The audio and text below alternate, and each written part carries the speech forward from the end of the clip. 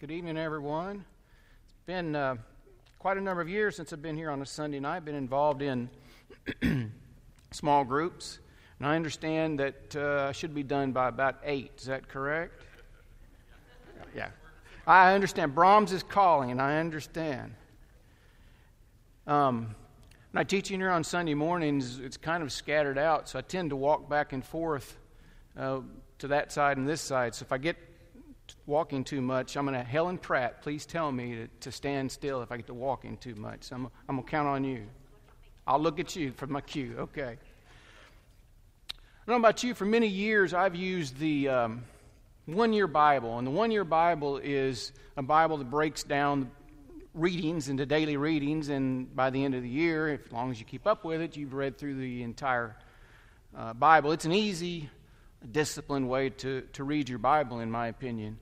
A few weeks ago, I was reading the book of Ruth, and it just happens, perhaps fittingly, that this book was around Mother's Day. It's often the subject of Mother's Day sermons that I can remember, and I'll have to admit that's often how I've viewed the book.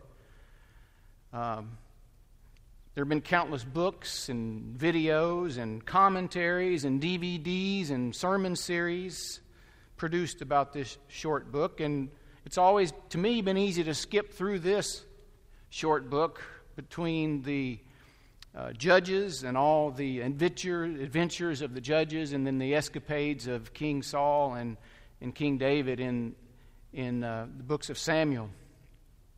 But during this reading, I began to notice that this is more than just a once-in-a-year book. It's a story for all seasons. It's not simply designed for one day of the year. And in the very first sentence of the very first verse of the very first chapter, it basically sets the context. It tells us a lot. Because it says, in the days when the judges ruled, there was a famine in the land. The book takes place during the period of the judges. And I would think that would be a period of stability and of normalcy and societal order, and when all things were good and abundance. But it wasn't. It was actually a very dangerous time in Israel. The Bible says in Judges 17 and again in Judges 21 that the period of the judges was a day when, quote, Israel had no king. Everyone did as they saw fit. That means there were few rules, few consequences, very little order in society, no guiding principles. And when that's the norm in any society, chaos tends to reign. Violence can become prevalent, and apostasy and unchecked lawlessness abound. The powerful become more powerful, and the weak become weaker. And it's against that backdrop of strife and chaos and difficulty and pain that the book of Ruth takes place. And it's about ordinary people living ordinary lives, experiencing ordinary human pain and suffering and difficulty, yes, yet producing extraordinary results. And if you think about it, Hollywood couldn't write a better script. You have tragedy, you have human suffering, you have overcoming difficulty, overcoming the odds. In the end, you have the victory of the human spirit. But it's not a Hollywood script. It's a real story about the faith and the loyalty and the responsibility and the love of a woman who played a direct part in the Messiah story. And yet, in some ways, this little book is misleading because if you think about it, there are really 3 main characters. Ruth is one of the main characters. And she takes the initiative to the events in chapter 2, but Naomi is a main character, and she takes initiative in chapter 3, and Boaz takes the initiative in chapter 4. And you could really argue that the book really centers around Naomi rather than Ruth, since she rather eloquently states the problem to be addressed in towards the end of chapter 1. And she even kind of overshadows Ruth, her daughter-in-law, at the end of chapter 4. But in the true sense, neither of them are the central character. The implication of this book is that God is watching over his people, and he brings to pass what is good. The book of Ruth is really a book about God. It's about God and God's purposes being carried out through the actions of ordinary people. Let's see if this will work. I know everybody's sitting way back, so I put a map on the screen. That's brilliant on my part. But the story of this takes place, or the context is this area here, Bethlehem over to Moab. The country of Moab was between Edom and Ammon in the high plateau, east of the Dead Sea. It was about 60 miles or so from Bethlehem, or 30 to 60 miles, depending on the route you took. We know the story of Lot. Lot was Abraham's nephew. He lived in Sodom. His sons-in-law, or pledged sons-in-law, however, whatever translation you want to believe, were killed when God destroyed Sodom and Gomorrah. Afterwards, Lot, minus his wife and his 2 daughters, lived in a cave. And on successive nights, the girls got him drunk and they became pregnant by Lot. Each daughter gave birth to a son. The youngest son was named Ben-Ami, who became the father of the Ammonites. And the oldest daughter gave birth to a son named Moab, and he became the father of the Moabites. That will be key later on in this story. The terrain was rugged and steep between Bethlehem and Moab, so this journey could take 7 to 10 days on foot. But on a clear day, you could actually see the heights of Moab from Bethlehem. Bethlehem was the eventual birthplace of King David, and also, of course, the birthplace of our Lord and Savior Jesus Christ. And it's only about 6 or 7 miles south of Jerusalem. But in this scenario, instead of the birthplace of the Messiah or the birthplace of King David, it represents a place of famine and difficulty and hunger and pain. And some even believe that Elimelech, who was Naomi's husband, was not even justified in leaving. In fact, his death could be attributed to his leaving Bethlehem, and the son's death was because they married strange women in Moab. So that's a summary of the first few verses, but I'm going to pick up verse 6. When Naomi heard in Moab that the Lord had come to the aid of his people by providing food for them, she and her daughters-in-law prepared to return home from there. With her 2 daughters-in-law, she left the place where they had been living and set out on the road that would take them back to the land of Judah. Then Naomi said to her daughters-in-law, "Go back, each of you, to your mother's home. May the Lord show you kindness as you have shown kindness to me and your dead husbands. May the Lord grant that each of you will find rest in the home of another husband." Then she kissed them goodbye and wept aloud and said to her, "We will go," and said to her, "We will go back with you to your people." But Naomi said, "Return home, my daughters. Why would you come with me? Am I going to have more sons who could become your husbands? Return home, my daughters. I'm too old to have another husband. And even if I thought there was still hope for me, even if I had a husband tonight and gave birth to sons, would you wait until they grew up? Would you remain unmarried for them? No, my daughters, it's more bitter for me than for you, because the Lord's hand is turned against me." At this they wept out loud. Then Orpah kissed her mother-in-law goodbye, but Ruth clung to her. "Look," said Naomi, "your sister-in-law is going back to her people and to her gods. Go back with her." But Ruth replied, Don't urge me to leave you or to turn back from you. Where you go, I will go. Where you stay, I will stay. Your people will be my people, and your God my God. Where you die, I will die, and I will be buried there. May the Lord deal with me, be it ever so severely, if even death separates you and me." When Naomi realized that Ruth was determined to go with her, she stopped urging her. So the two women went on until they came to Bethlehem. When they arrived in Bethlehem, the whole town was stirred because of them.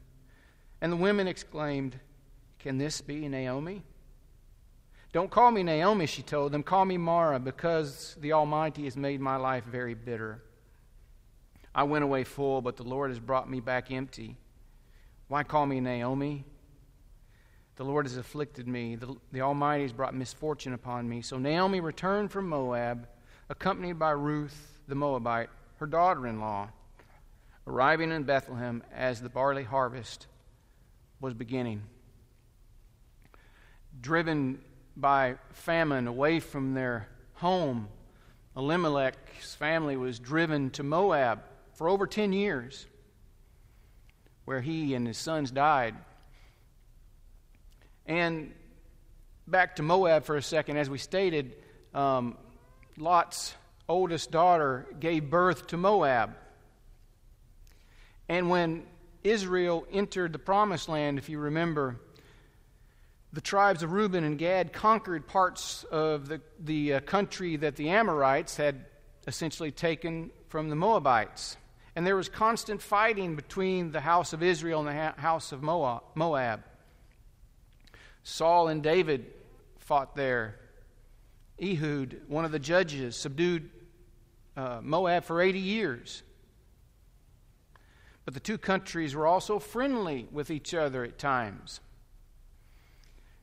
As evidenced by here in the book of Ruth, obviously they were able to travel from Bethlehem to Moab and stay there for 10 years. Eventually, Moab was able to free themselves from Israel's domination during the reign of King Ahab. But back to this story, while they're in Moab, all three males die and leaves their mother, Naomi, without any posterity or offspring. So she returns to Bethlehem, Naomi does, to face the prospects of a very hard life, a life of scarcity and deprivation and sorrow. And just like is too often the case today, life as a widow in ancient Israel was very hard. The events of chapter 1, though, failed to address the problem.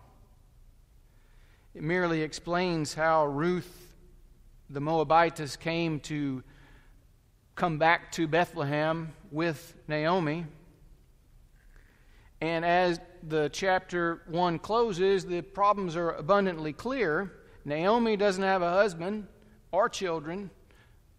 Ruth doesn't have a husband. All they have is each other. They're both widows.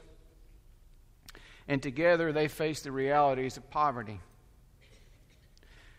But the rest of the book then describes this gradual unfolding of a solution that God brings about that will address these problems. But the question still remains, why Ruth? She would seem to be the least likely to be part of this story. And for a second here, let me redeem Orpah for a minute, Orpah, however you want to pronounce it.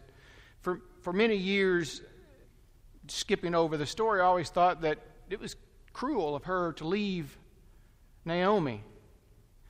But if you read the story, she didn't want to leave Naomi. It caused her to be heartbroken to leave Naomi. She wept out loud. She was very sorrowful to leave Naomi. She didn't want to leave her, but she did. Of all the people, though, Ruth would seem to be the least likely. she would seem to be the least likely to carry out God's purposes because, number one, she was not an Israelite. She was a Moabite, or Moabitess, I guess would be the best way to put it. And we have no indication that she was converted or practiced or followed the Jewish religion other than her statement in verse 16 of chapter 1 was that your God will be my God. But above all, she was dedicated to Naomi. And if I can be completely honest with you, if it were up to me and I was writing this story, my first consideration probably would have been an Israelite woman. But Ruth wasn't. But she was going to fulfill God's purposes. She was a woman. During this time in this culture, women were powerless. Women and children were essentially the property of the household. And unfortunately, they were often mistreated, shoved aside, shunned, considered property, not someone who would be considered to be used for God's purposes. She was a widow, as we already mentioned. Then and even now, widows were often neglected, they were cheated, they were mistreated, they were powerless, they were shunned, and often they were forgotten by society. But if you think about it, it's ironic that during a period of drought and famine, right before God would demonstrate his power and majesty, God sent the prophet Elijah to Zarephath, to a widow's house, whose plight in her own mind, in her own actions, was inevitable, and her demise was certain until God intervened. Naomi was poor. The poor had no power. The rich had the power. Those who were in the upper parts of society had the power. This is why she gleaned in the field. In delivering the law of Moses, God told Moses, when you reap the harvest of your land, do not reap to the very edges of your field or gather the gleanings of your harvest. Leave them for the poor and for the foreigner residing among you. I am the Lord your God. Now, gleaning is the act of collecting what was left over. When the professional or commercial harvesters came through, they didn't catch everything, didn't get everything, or some fields weren't economically profitable to harvest.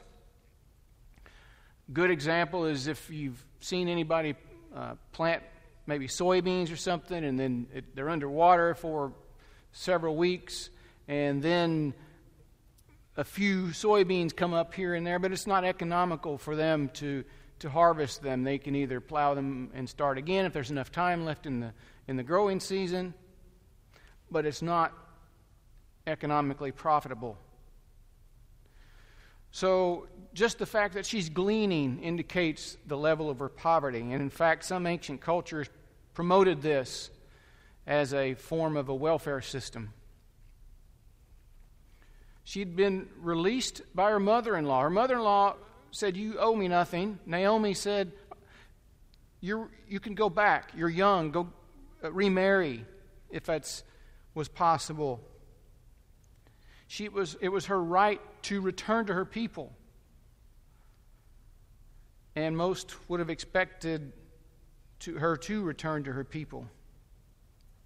But it's Ruth who believed in verse 16 that your people are my people, your God is my God.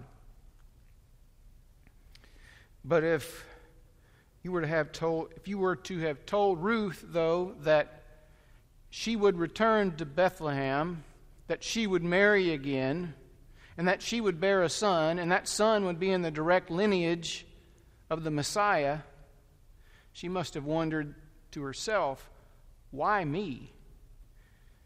There are countless women in Israel who could be chosen for this. There are countless women in Israel who could have served as the great-grandmother to King David. There are many women in Israel who were more qualified in the world's eyes to be in this position than me. So Ruth must have wondered, why me, Lord? And speaking of the marriage of the two sons to Moabite women, this was not forbidden in the law of Moses, but severe restrictions were later placed on the descendants. They, of course, in Genesis 19, we can read about where the Moabites descended from, but they accepted a pagan deity, the god Chemosh, as their god. Moabites worshipped God. They didn't worship Jehovah God. And they were perpetual enemies of Israel and the countries around them. Now, there were exceptions, as we stated. The book of Ruth is an exception. David's parents were actually cordially received by the king of Moab. However, in general, God directed that his people should avoid and totally destroy those that were not part of the nation of Israel. And they were to drive these nations out of the promised land. Deuteronomy chapter 7, beginning in verse 1, when the Lord your God brings you into the land you are entering to possess and drives out before you many nations, the Hittites, Girgashites, Amorites, Canaanites, Perizzites, Hivites, Jebusites, 7 nations larger and stronger than you. And when the Lord your God has delivered them over to you and have defeated them, you must destroy them totally. Make no treaty with them. Show them no mercy. Do not intermarry with them. Do not give your daughters to their sons or take their daughters for your sons, for they will turn your children away from following me to serve other gods. And the Lord's anger will burn against you and quickly destroy you. This is what you're to do to them. Break down their altars, smash their sacred stones, cut down their Asherah poles, and burn their idols in the fire. For you are a people holy to the Lord your God. The Lord your God has chosen you out of all the peoples on the face of the earth to be his people, his treasured possession. Now, given that, it's amazing that Ruth is even in this story, even part of this narrative. God knew what would happen if his people were allowed to intermarry. And he did not want them intermarrying and mixing with the other religions around them because he knew that it would lead them astray. Even Nehemiah, the great restorer Nehemiah, wrote, "Moreover, in those days I saw men of Judah who had married women from Ashdod, Ammon, and Moab. Half of their children spoke the language of Ashdod or the language of the other peoples and did not know how to speak the language of Judah. I rebuked them, called curses down on them. I beat some of the men and pulled out their hair. I made them take an oath in God's name and said, you are not to give your daughters in marriage to their sons. You're not to take their daughters in marriage for your sons or for yourselves. Was it not because of marriages like those that Solomon, king of Israel, sinned? Among the many nations there was no king like him. He was loved by God, and God made him king over all Israel. But even he was led into sin by foreign women. Must we hear now that you too are doing all this terrible wickedness and being unfaithful to our God by marrying foreign women?" Ezra even wrote basically the same thing, that he was weeping out loud bitterly because of their association and intermarrying with the pagan nations around them. But the key is, this marriage that would take place later on between Ruth and Boaz, God did not condemn it. God did not prevent it. God actually blessed it. And based on everything the prophets had said about a marriage like this, it's amazing that it even took place. And in our minds, my mind especially, I don't see how it could have taken place. That's why it's hard to understand in human terms why God would use someone like Ruth. Given her exposure to the Israelites, she knew their religion, she knew the customs, she knew the way of society. She must have been wondering, why me? Why am I chosen for this role? She even asked Boaz later on in chapter 2, verse 10, I believe. Yeah, in verse 10, she said, at this she bowed down with her face to the ground, and she asked him, why have I found such favor in your eyes that you notice me, a foreigner? In other words, Ruth is saying, I'm a foreigner. I'm not an Israelite. I'm a widow. I'm supposed to be weak and powerless in society. Why are you being nice to me? But Boaz tells her in chapter 2, verse 11, I know who you are. I know what you've done. I know where you've come from. And are you ready, Ruth, for the answer to the question? Because here it is. May the Lord repay you for what you've done. May you be richly rewarded by the Lord, the God of Israel, under whose wings you have come to take refuge. God didn't prevent this relationship and this marriage. He blessed it. So the simplest answer might be, to the question Ruth may have, or any of us may have, why me, Lord? The question might be, why not Ruth?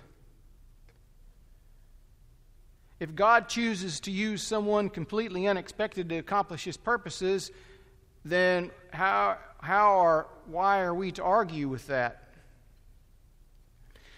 Doesn't God often use people that we would least expect to accomplish His purposes?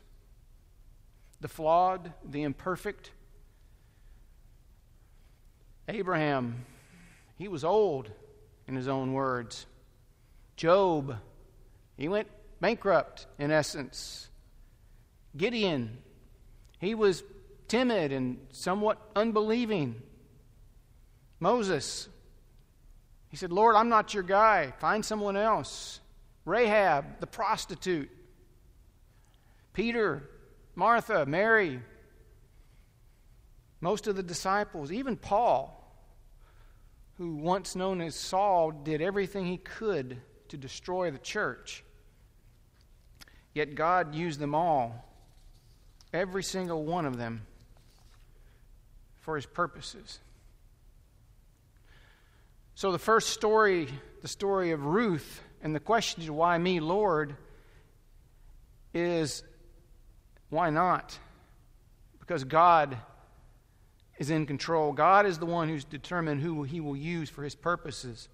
No matter how dark or dreary or difficult or desperate or sinister the events of life are, God loves His people, and He's still working out His purposes through them. You know, it's often the ordinary, the mundane events of life and the people that walk this face of the earth that discover God at work.